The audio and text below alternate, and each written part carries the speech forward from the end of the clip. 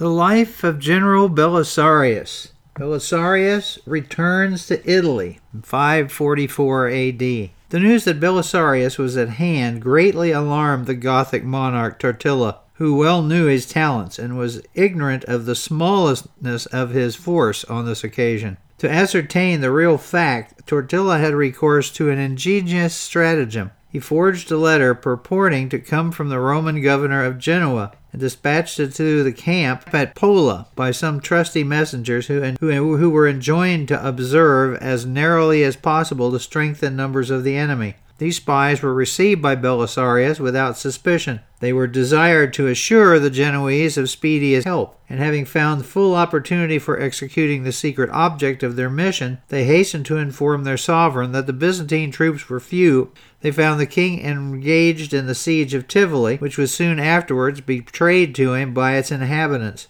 Totila was desirous of intimidating Rome by striking example of vigor in its neighborhoods, and accordingly put every citizen of Tivoli to the sword. Under the circumstances of such barbarity that Procopius forbears to detail them, lest he should furnish a mischievous example to succeeding ages. His testimony to these cruelties is more unimpeachable, since on the other occasions he loudly extols the character of Totila, and endeavors by its virtues to excuse the defeats or to heighten the achievements of his countrymen. Meanwhile, Belisarius, having arrived at Ravenna immediately after landing, addressed both the Romans and the Goths in a public harangue. The dominion, he said, of the emperor in Italy has been endangered by the guilt and imbecility of his lieutenants. Anxious to render these provinces tranquil and contented as before, he has postponed his projects of conquest against Persia, and has sent me to redress your wrongs. Let it be your part to assist the execution of his generous designs. Let those among you who have friends or kinsmen amongst the rebellious troops of Totila forthwith recall them from their guilt cause by announcing to them that the imperial promises and pardon. Spare me, I beseech you, the painful duty of entering the field against fellow countrymen, misled by their ignorance." End of quote. These and many other similar exhortations proved wholly unavailing. Not a single soldier was lured away from the Gothic ranks, and Belisarius soon perceived that he could trust only his own resources for success. He was now not far distant from the Gothic army, for the king, after the reduction of Tivoli, had crossed the Apennine and undertaken the siege of Osimo. It was the first object of Belisarius to relieve this important city. One of his outposts surprised a barbarian squadron near Bologna. Another of 1,000 men succeeded in reaching Osimo, but it was worsted in a sally, and either from panic or mistaken policy, again left the city and was driven back with losses to Rimini.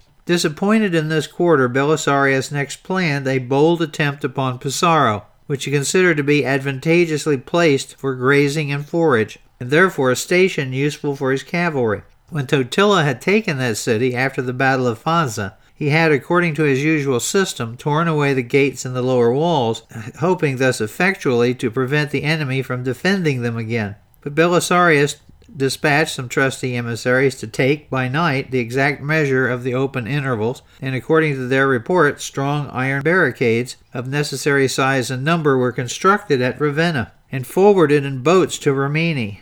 By order of the general, some troops, with Thormund as their leader, now threw themselves into Pesaro, and having fixed the new bulwarks brought with them in place of gates, unremittingly labored with the citizens to repair the ruined walls. The Gothic king, at the news of this singular enterprise, hastened with his army to hinder its completion, but the rising fortifications were already capable of withstanding an attack, and after a long and obstinate blockade, he found it necessary to abandon his undertaking and return to his camp before Osimo. This capital of Picenum surrendered to him in the course of the winter of A.D. 545. Early in the ensuing campaign, he again took the field, reduced Ascol and Fermo, and finding the Byzantine forces altogether unable to oppose him, meditated to no less a project than the siege of Rome. Accordingly, he began his march through Tuscany, pausing in his progress to invest Assisi, Perugia, and Spoleto. The former city was defended by Sigrid, a Goth of imperial service whose fidelity disdained the offers, and whose valor repulsed the assaults of Totila. Nor was it till his intrepid barbarian had fallen that his terrified garrison consented to surrender. His example may be contrasted with that of Herodian, the governor of Spoleto, far less devoted to his natural than Siegfried to his adopted country, and who, fearing the punishments of his previous rapine and malversion, gladly availed himself of the opportunity to escape the justice of Belisarius by yielding to the arms of Tortilla. At Perugia, the governor Cyprian turned a deaf ear to all offers of the Gothic king, who hereupon contrived the assassination of that stubborn and troublesome loyalist. This expedient proved as useless as it was infamous. The garrison persevered in its resistance after the death of its chief, and Totila, impatient of further delay, raised the siege and pursued his march along the Tiber River. To the fortresses thus attacked by the barbarians, Belisarius found it impossible to afford the slightest aid. As a last resort, he dispatched John the Sanguinary with a letter to Justinian, in which his forlorn situation is described with the natural eloquence of truth. Quote, "Great Prince, I have arrived in Italy, unprovided with men or money, with horses or arms, nor can any spirit bear up against such disadvantages as these. In my progress through Thrace and Illyria, I collected by great exertions a handful of raw and undisciplined recruits, whom I can hardly furnish with weapons, and whom I find unfit for almost every purpose of war. The troops already stationed in Italy are deficient both in numbers and in courage. Their minds have been debased and enslaved by their frequent defeats, and no sooner do the barbarians approach than they relinquish their horses and cast their arms to the ground. To raise any taxes is impractical, since the provinces are in possession of the enemy, and the long arrears of pay for our soldiers vainly claim loosens every tie of discipline and duty. A debtor is but ill able to command, but assured, my sovereign, that the best part of your army has already gone over to the Goths. Were it sufficient for success that Belisarius should appear in Italy, your aim would be accomplished.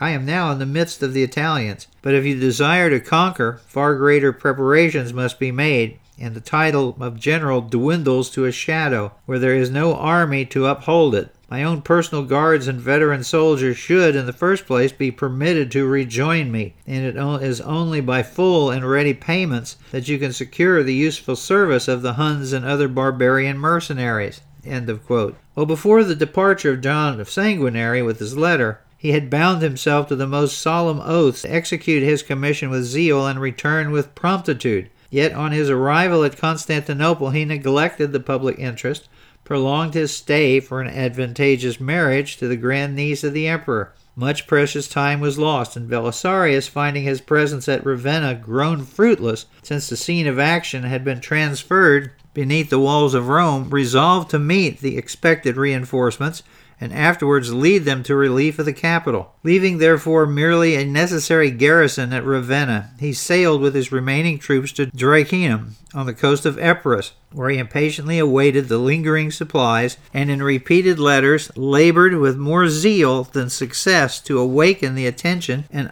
obtain the active interference of the emperor. After a long period of delay, John the Sanguinary and some other chiefs gradually brought up troops collected from different quarters of the empire, while the eunuch Narses, who had proceeded on a mission to the Heruli, sent some mercenaries from among that warlike people. But the slowness and the languor of these preparations left Totila at full leisure to accomplish his designs in behalf of the western capital. Belisarius at first could only dispatch to Porto a body of 1,000 men, headed by Valentine and Phocius. So things have not gotten any better. He has no troops. He's waiting for his people to send him some more.